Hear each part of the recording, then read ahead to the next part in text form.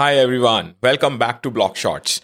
My name is Gautam Dhamecha, and in this episode, we are going to take one step further into zero knowledge proofs. So, in the last episode, we learned about validity proofs and fraud proofs.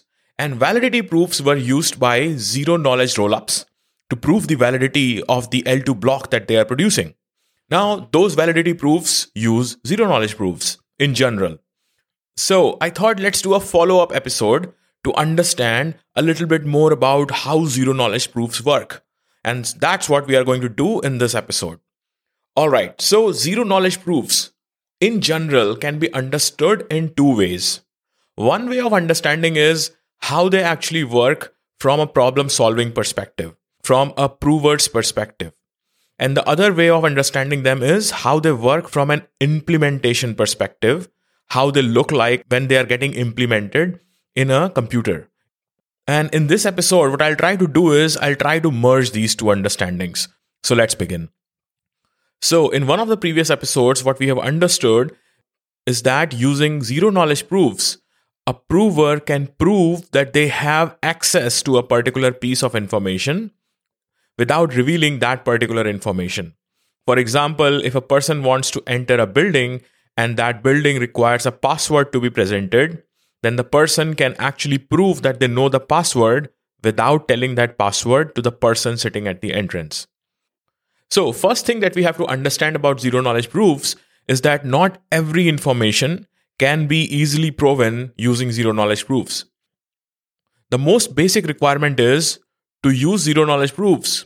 We have to model the piece of information or model a proof based on some mathematical equations which can use inputs and outputs. Now, these could be different kind of mathematical equations based on different kind of proving systems, and I'll not go into those.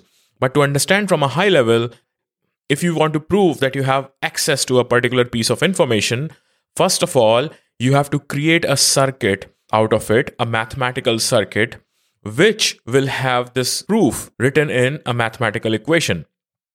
And the verifier will come up with a set of inputs. Now, the circuit or the mathematical equation will produce outputs based on these inputs. And those outputs are then used to verify whether that particular piece of information that the prover is trying to prove is actually correct or not.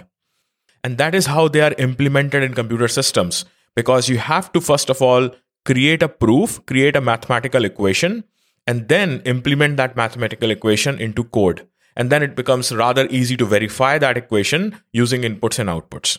So that is how, on a high level, zero knowledge proofs work. Now let's take a very simple example. Let's say you want to prove that you know your friend's birthday without telling them what their actual birthday is. How would you do that? Using zero knowledge proofs.